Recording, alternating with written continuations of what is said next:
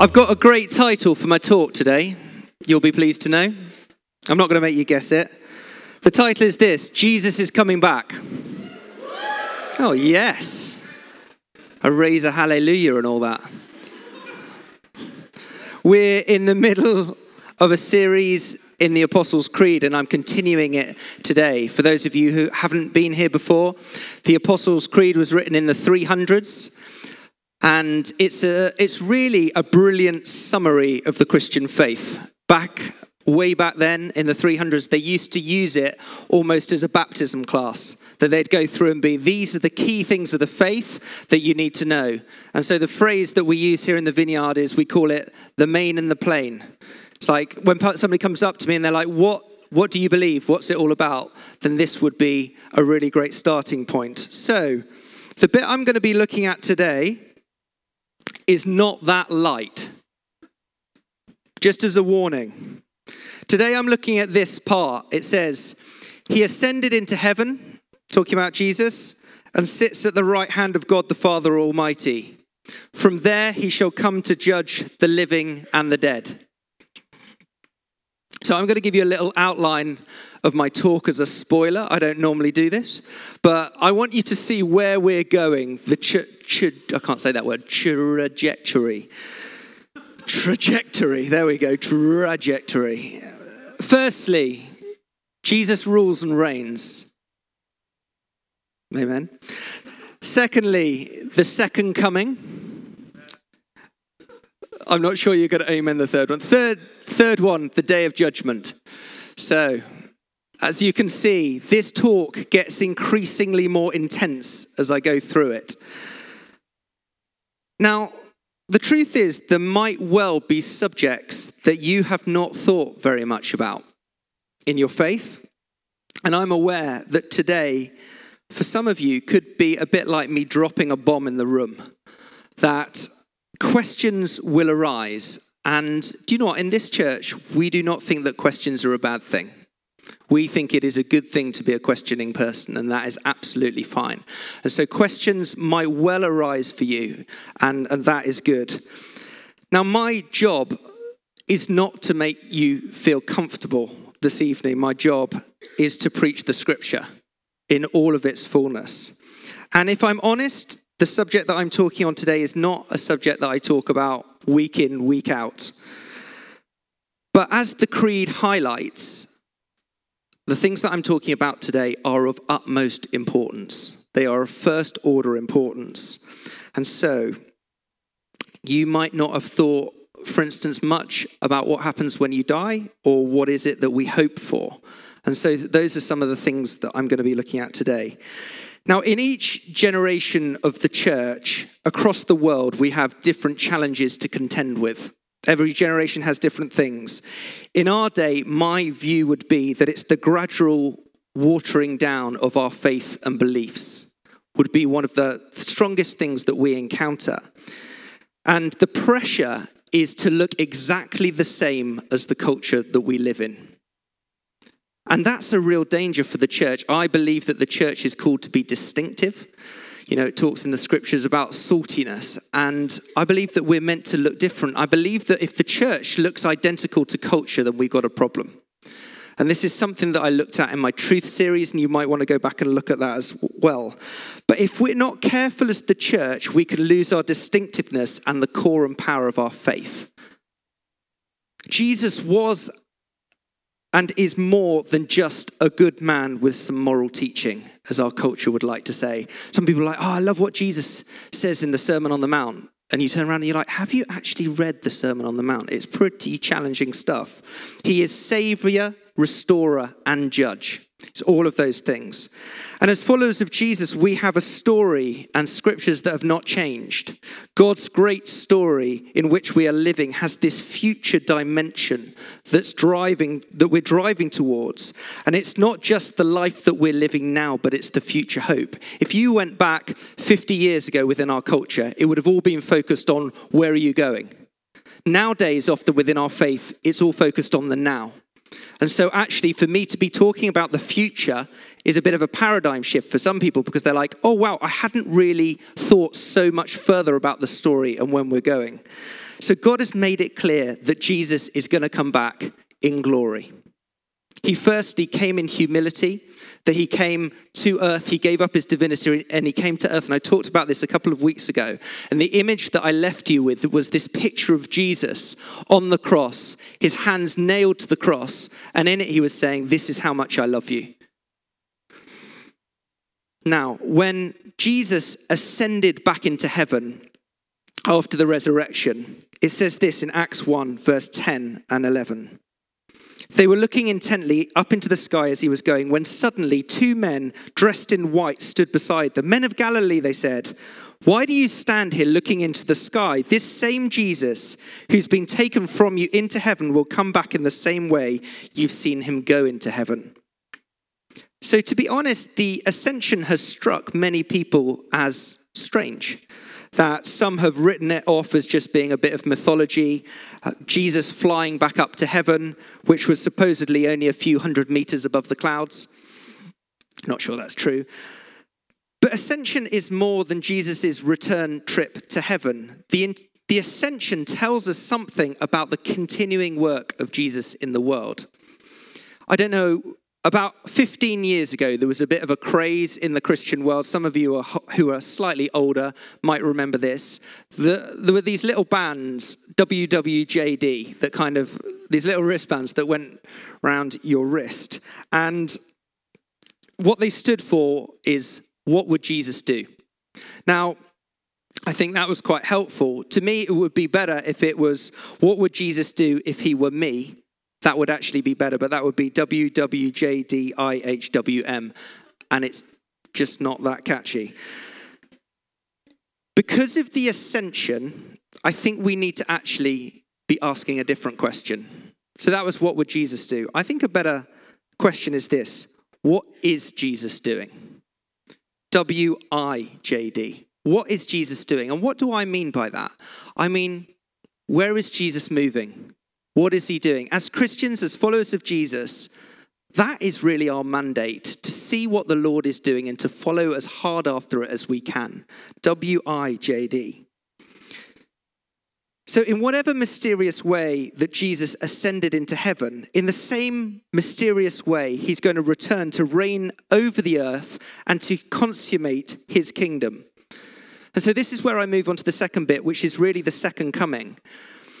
And I've called this part the return of the king, which some of you will be familiar with. But can you imagine a big, fat, ancient Jewish wedding? That's what I want you to think about for a moment. Some of you are like, no, I can't imagine that at all. But according to several sources, it went something like this. After a formal engagement, it'd be up to a year or more that a bride had to wait for her future husband and his friends to come and formally fetch her for the wedding ceremony. So they were waiting. She was waiting. As the wedding approached, the bride with her friends and family would wait in anticipation for the evening when the bridegroom's party would turn up. So that, are they going to turn up? When are they going to turn up? They would then take the bride to the groom's house, and the bride would be carried from her father's house to the bridegroom's house in a carriage while people played musical instruments, they sang. There was a bit of a procession going on. Sorry, I'm struggling with my language. Procession, some difficult words. Glow of torches and lamps. And so it would have been quite a sight to watch this going on. The bridegroom would receive the bride into his house. There would be a reading of the marriage vows, a blessing would be prayed, and then the couple would consummate the marriage. Then the party really began. They used to do a week of feasting and merriment. They really knew how to party. I was thinking about this the other day because a number of years ago, I had 14 invites to weddings in 1 year. So I was sitting there going, wow, that would be 14 weeks of partying. I think we just got it wrong. But you might be at this point wondering, what on earth has this got to do with Jesus' second coming? Well, the return of Jesus is likened to a bridegroom coming to fetch his bride and to take her to her new home, followed by a massive wedding feast. That is the picture that we are given. Listen to the parable of the unprepared virgins, Matthew 25, 1-13. It says this: At that time, the kingdom of heaven will be like 10 virgins who took their lamps and went out to meet the bridegroom. 5 of them were foolish and 5 were wise. The foolish ones took their lamps but did not take any oil with them. The wise ones, however, took oil in jars along with their lamps. The bridegroom was a long time in coming, and they all became drowsy and fell asleep. You see, they didn't know exactly when they were going to come. This is the point I was making. They're waiting in anticipation. When are they going to come? At midnight, the cry rang out, "Here's the bridegroom, come out to meet him." Then all the virgins woke up and trimmed their lamps. The foolish ones said to the wise, "Give us some of your oil, our lamps are going out." "No," they replied, "there may not be enough for both us and you. Instead, go to those who sell oil and buy some for yourselves." But while they were on their way to buy the oil, the bridegroom arrived. The virgins who were ready went in with him to the wedding banquet, and the door was shut. Later, the others also came. "Lord, Lord," they said, "open the door for us." But he replied, "Truly I tell you, I don't know you. Therefore, keep watch, because you do not know the day or the hour." The parable is just a warning for people to be ready for the return of Jesus. While not knowing the hour of his return, they must make sure that the oil lamps of their faith are fully lit so that they don't miss the return of the bridegroom for the bride. In the book of Revelation, we see a description of his return. It says this, "Hallelujah, for our Lord God Almighty reigns. Let us rejoice and be glad and give him glory, for the wedding of the Lamb has come and his bride has made herself ready." Then the angel said to me, "Write this, blessed are those who are invited to the wedding supper of the Lamb." And he added, "These are the true words of God." So again and again, my point is this. There are metaphors, there are images of this is what it's like, is that Jesus is coming back for his bride. He is the bridegroom, and one day he is going to come back. He talks further on in the scriptures, "I'm going to go and prepare a place for you." That's exactly what's going on. A wedding feast is such a poignant and powerful image for Jesus' return because it conveys notions of celebration and consummation, as well as feasting and family and fellowship, lots of F's, all rolled into one. But whatever we might say about the return of Jesus, and we could say a lot, the importance of being ready is the key thing, readiness. That is the blessed hope that the second coming sets before us. Now, what I want to take a moment to do is I want to talk about what the second coming is about, what it means, and how we're to live in light of it. What's it about? The return of Jesus really, really, really, really matters. It really matters. I know some people can get a little bit obsessed about it. And so what happens is, because some people get obsessed about it, we're like, "Oh, I don't want to talk about it." So the people that would be a bit obsessed about it would start looking very, very literally into the book of Revelation, and they would start working out the dates and the time and the hour, and they would start speculating about exactly when Jesus is going to come. And there have been many, many occasions over history where that has happened, and people have been like, "Be prepared, because Jesus is coming back tomorrow at 3:15 a.m. And so people prepare, and then it hasn't happened. So, well, the point is, it hasn't happened yet. But even so, we cannot afford to just gloss over this part of our faith. While Paul would not want his churches to become end-time maniacs, it's like, "Oh, when's it coming?" He often encourages them not to be ignorant about the final things either. That is because the ending of the story matters. The ending of the story matters. It's the ending of the story that tells you what the story was really always about. So I'm a big Star Wars lover, and I am having a brilliant time at the moment because my daughter's 10, and I'm getting to watch every single one of my favorite films with her. And because she's 10, she's just very enthusiastic about whatever it is. So next Saturday, I'm going to be doing the next part of our Star Wars adventure with Chinese. Awesome. But we learn from the ending of The Return of the Jedi that the original Star Wars trilogy, the only one, was really about the redemption of Anakin Skywalker. That's what it was about. We learn from the ending of C.S. Lewis's The Lion, the Witch, and the Wardrobe that the story isn't just about 3 annoying English children in a magical world. It's like, wow, they're irritating in the films. Not so much in the books. Sorry, side point. The book is about Aslan bringing liberation to Narnia and putting humans to watch over it. That's what the story's about. What the second coming tells us is that the end as God intends it, is about God bringing his justice and his peace to earth. So those two things, justice and peace.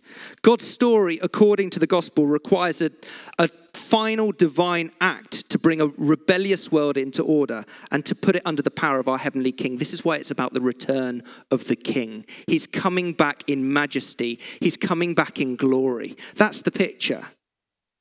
We are waiting for the final chapter. The glorious return of Jesus to establish his kingdom fully and finally. It is the moment when, as N.T. Wright, who's a scholar, likes to remind us, he will put the world to rights. That's what's going to happen. The world will be made right. Jesus is not coming back to be mean to a group of innocent agnostics. That's not the picture. Rather, he is coming to bring heavenly justice to a world that is submerged in mess and fear and pain. All of these things. That is why the Apostles' Creed affirms he will come again to judge the living and the dead. Jesus returns to save his people, to rule in righteousness, and to usher in a new heaven and a new earth. Jesus is Lord, and at his return, he will make his lordship fully known. I don't think any of us will be in doubt when Jesus returns in glory. It's like, it's going to be magnificent, the King of heaven and earth. Therefore, the return of Jesus is not just a mere afterthought. It's not like, oh, by the way, Jesus is coming back. I forgot to tell you. Or an appendix that we put right down the bottom. It is absolutely central to our faith. It's the vital final act of our hope. That's why it was put in the creeds. Because it's so part and parcel of what it means to believe in God and to hope in Jesus.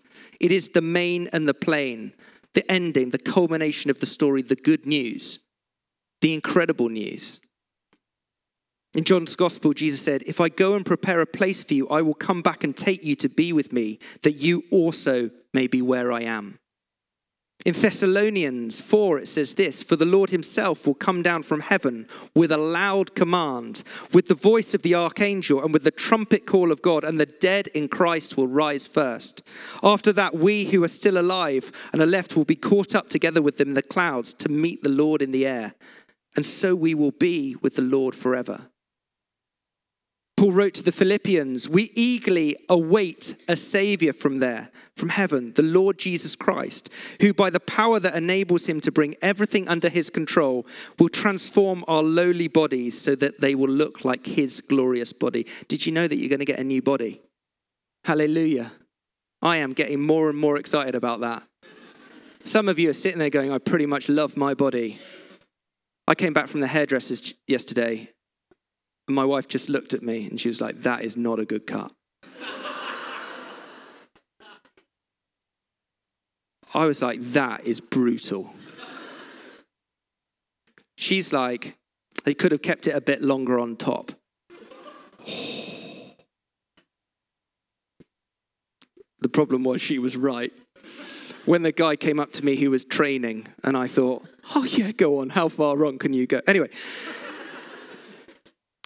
The point that I'm making is I'm looking forward to my heavenly body. More actually, my heavenly hair.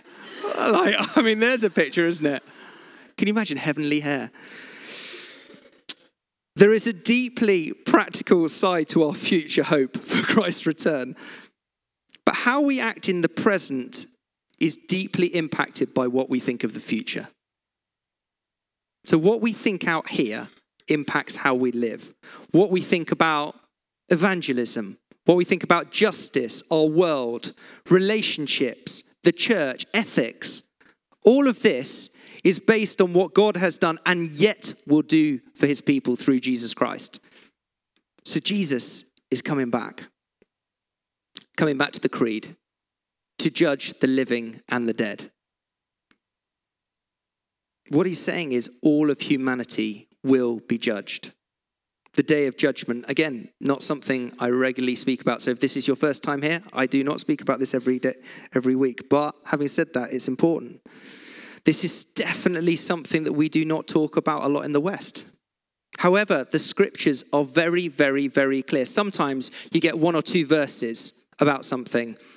This is like a hammer blow. There are verse after verse after verse about this.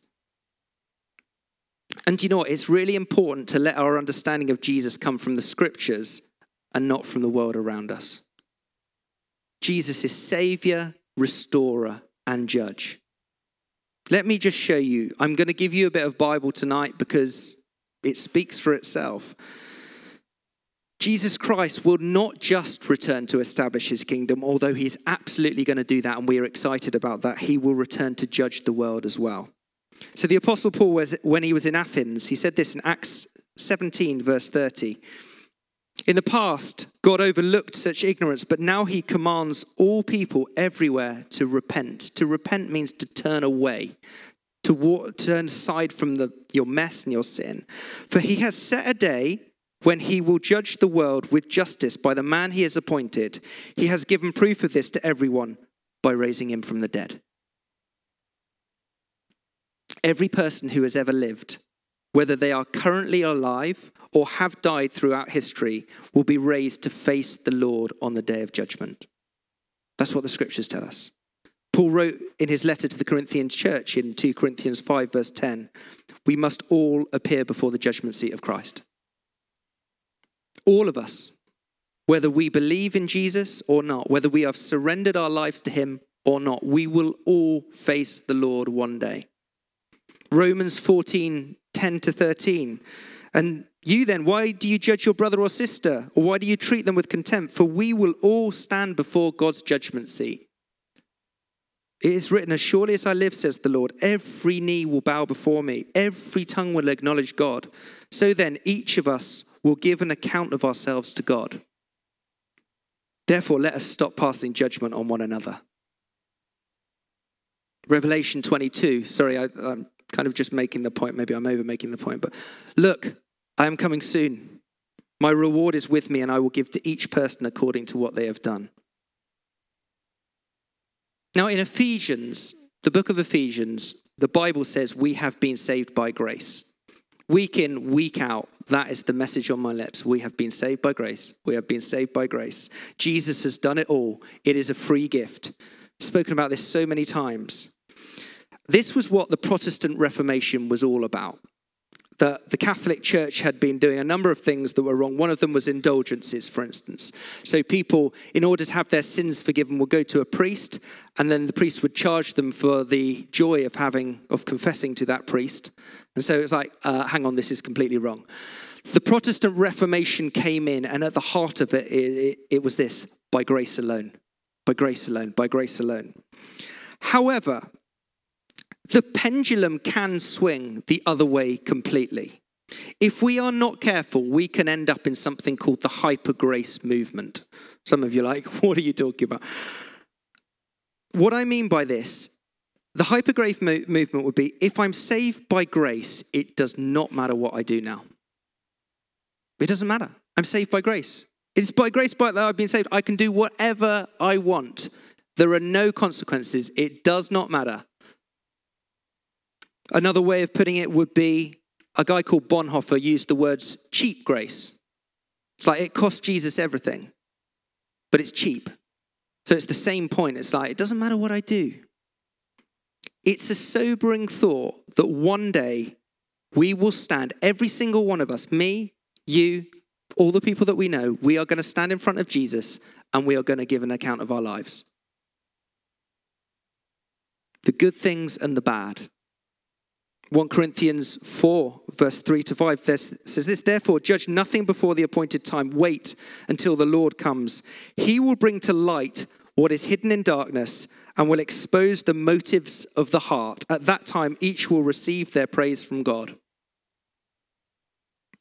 God knows. He knows our motives. And this is the point, that one day we will give an account of our life. And he's like, I know what's in your heart. He knows why we do what we do. We are saved by grace, and then in response to this incredible grace, our actions follow. Can you see that? That we are changed. If we truly believe that he is who he says he is, then as a consequence, as a response, it's like our lives change. The grace that saves us enables us to live as sons and daughters. Now, I want to delve very quickly into a slightly deeper point that some of you will love. And this, I'm really grateful to John Mark Comer for this particular point. But he talks about judgment. And he says, judgment for those who have given their lives to Jesus is past, present, and future. Past, present, and future. Let me just unwrap this for a moment. Let's start with the past. Your sin was judged. Past tense. My sin was judged. Past tense. Where? On the cross. At that moment in time, the punishment for our sins was put on Jesus. That's what God made him who had no sin, Jesus, to be sin for us. That was what I was talking about on the cross. Jesus took our sin. He took our mess. He took our pain. The Bible teaches that sin separates you from the living God here in this life. You do not have his spirit in you. You are not right with God. And at death, you are separated from him forever in a place called hell. Heaven means you're with God. Hell means that you are not. Your punishment is over with if you're a follower of Jesus. That's what Savior means. So we sing all of these songs about Jesus being our Savior. But what is it he saved us from? He saved us from our sin, and he saved us from our separation from God. That is what Jesus is saving us from. That is why the cross is so incredibly integral to our faith, and we will never get past it. So your sin was judged and you are now right with God. So that's past. Present. The Bible also says that your sin is being judged present tense. The cross does not save you from the consequences of your sin. The cross saves you from separation from God. At the cross, what happens is you are adopted into God's family. He's the king of the universe, and we are co-heirs with him. We live under his roof. We eat from his table. He loves you, but as a loving father, he also disciplines us. Any good parent disciplines their children. It says in 1 Corinthians 11, verse 32, it says this, nevertheless, when we are judged in this way by the Lord, we are being disciplined so that we will not be finally condemned with the world. So we are judged in the past and in the present and then in the future. Finally, future tense, we will be judged. At the day of the Lord, when Jesus returns, the day of judgment, we will all stand before the living God. The prayer is that even though your sin is done, you are adopted into God's family. The hope is that on that day, that God is just making public in the sight of the whole universe what is already true of you. That you are his son or his daughter. So when, we're standing before the judgment seat of Christ, it's like, are you a son or daughter of the king? Yes, I am. Prove it. Well, look at the way that I've lived. This is my life. Look at the way that I've lived. That's how you know that I'm a son or daughter of the king. Not earning it, because that is what was done by Jesus, but showing that I really am a son or daughter. Nothing hidden, nothing to expose. Why? Because that's what it's talking about in that other passage when it says that the Lord will judge the motives of our hearts. So when we stand before the judgment seat of Christ, well, I'm an open book. It's like I'm adopted into his family. That's how he sees me, the righteousness of Christ upon me. So can you see how it's past, it's present, and it's future? In Revelation 22, verse 12, it says this, I will give to each person according to what they have done. And then just as I come in to finish, there's this magnificent passage in Revelation 20, which is probably one of the foremost passages of where this whole teaching comes from. And it's, do you know what? I say magnificent. It's also a tough passage. It's a really tough passage. And when I said that questions will arise from what I'm talking on tonight, they will. Because we are dealing with really difficult stuff.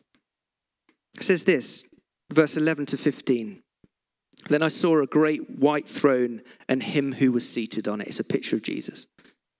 The earth and the heavens fled from his presence, and there was no place for them. And I saw the dead, great and small, standing before the throne, and books were opened. Another book was opened, which is the book of life. The dead were judged according to what they'd done, as recorded in the books. The sea gave up the dead that were in it, and death and Hades gave up the dead that were in them, and each person was judged according to what they had done. Then death and Hades were thrown into the lake of fire. The lake of fire is the second death. Anyone whose name was not found written in the book of life was thrown into the lake of fire. Okay. Big passage, tough passage. I've wrestled with these scriptures. You should wrestle with these scriptures. It's important that each one of us does. Firstly, for ourselves, and also for the people that we love and care about. The place that I have landed is this. I want everybody to know Jesus. Right, that is a foundation point of my life. I will spend my life making him known. That's what I stand on. I don't know whose name is in the book of life.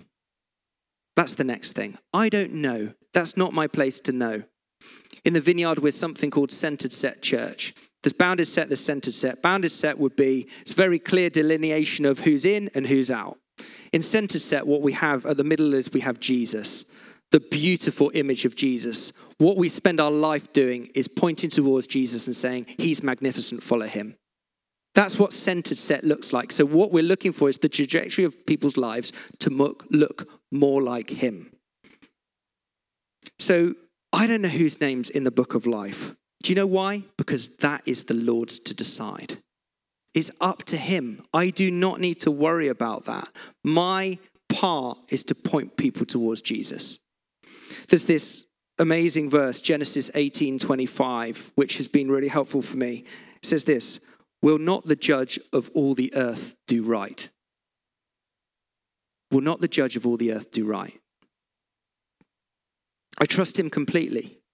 He is good and just and loving. He is more just and loving and good than we could possibly imagine. Therefore, if he is all of those things, then I trust him to do what is right. And then I would just want to finish by just talking about something called the restoration of all things. There is going to be a final judgment. Why? Because God is good. Behind the why, behind God's judgment, it is not simply just justice for sin, although that is important. But the biblical picture is a sense of justice which is restoring harmony, balance, equilibrium, and shalom. God cannot stand injustice, but behind his anger at injustice is the heart to make the world right again. In the beginning, the world that God created was good. And then evil intruded into the world, into God's beautiful world. So we wake up every day to a mutiny on God's planet. The news shows us mess on every single level. There's mess everywhere. Injustice, pride, rebellion against God. This is not what God created. This is not the picture that God wanted. So, when Jesus comes back in majesty and glory, he is going to wipe all evil away from this earth and put the cosmos back together again. He's going to wipe out injustice. He is going to make everything new. He's going to bring everything back into equilibrium, everything back into shalom, right with God, right with one another, right with creation, right with ourselves. All of those things. That's what needs to happen. That Jesus needs to restore all things. That's the picture of where we're going. And we see it in Revelation 21. I'm going to finish with this. This is the picture that we're heading towards. Then I saw a new heaven and a new earth. For the first heaven and the first earth had passed away, and there was no longer any sea. And I saw the holy city, the new Jerusalem, coming down out of heaven from God, prepared as a bride beautifully dressed for her husband. Again, we come back to where I started with that picture, that Jesus is coming back for his bride. And I heard a loud voice from the throne saying, look, God's dwelling place is now among the people, and he will dwell with them. They will be his people, and God himself will be with them and be their God. He will wipe every tear from their eyes. There will be no more death, or mourning, or crying, or pain, for the old order of things has passed away. He who was seated on the throne said, I am making everything new. That is the picture that we are moving towards. God is going to make everything new. that the pain and the brokenness that we all experience in this world will one day be gone because he's going to come back. It is really, really, really important that Jesus returns. Why don't we stand?